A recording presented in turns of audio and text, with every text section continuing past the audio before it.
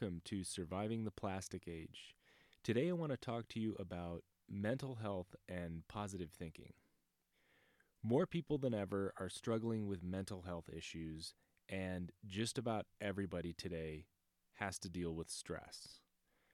So today I want to share some tools that you can use to keep yourself away from negative thoughts and try and stay in the positive. This is a very good first step to getting your mental health in check.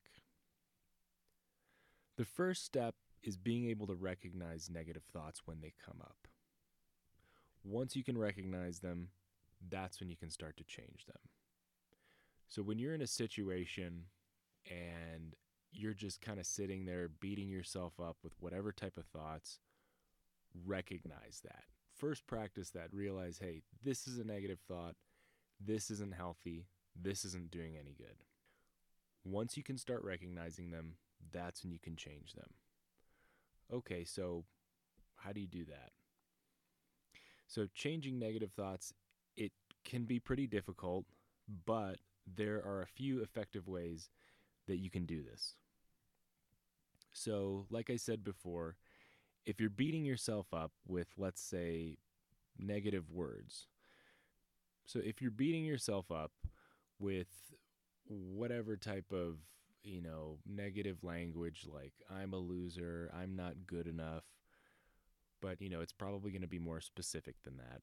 A very good trick is remind yourself of some past accomplishments or some future goals, if that's more comfortable.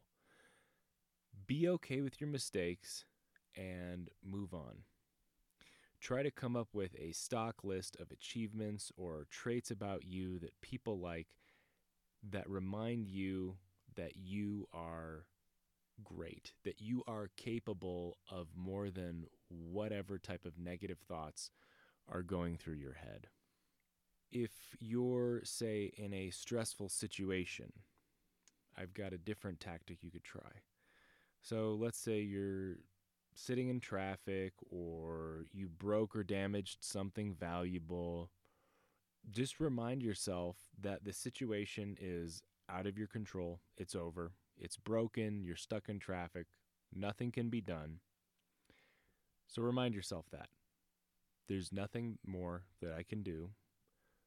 And since there's nothing that you can do, nothing is in your control at this point, there's really no sense in being upset about it. No good could come of that. And the tool is, in this situation, make a list of everything that you're grateful for. A gratitude list. Sit there and think, you know what? Hey, I'm stuck in traffic, but I'm grateful for a car. I broke this plate, but I'm grateful that I've got food to eat off this plate. Your life is probably not as hard as you might think sometimes. Another very strong tool to use in a stressful situation is asking yourself and answering, what is the worst that could happen? So, a lot of people out there will get stressed out by something as minor as a scratch on their car.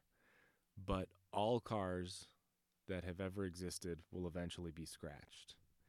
And people have survived much, much worse than a scratch on their car. People have survived bankruptcy, cancer, war, all kinds of things, and move on with their life.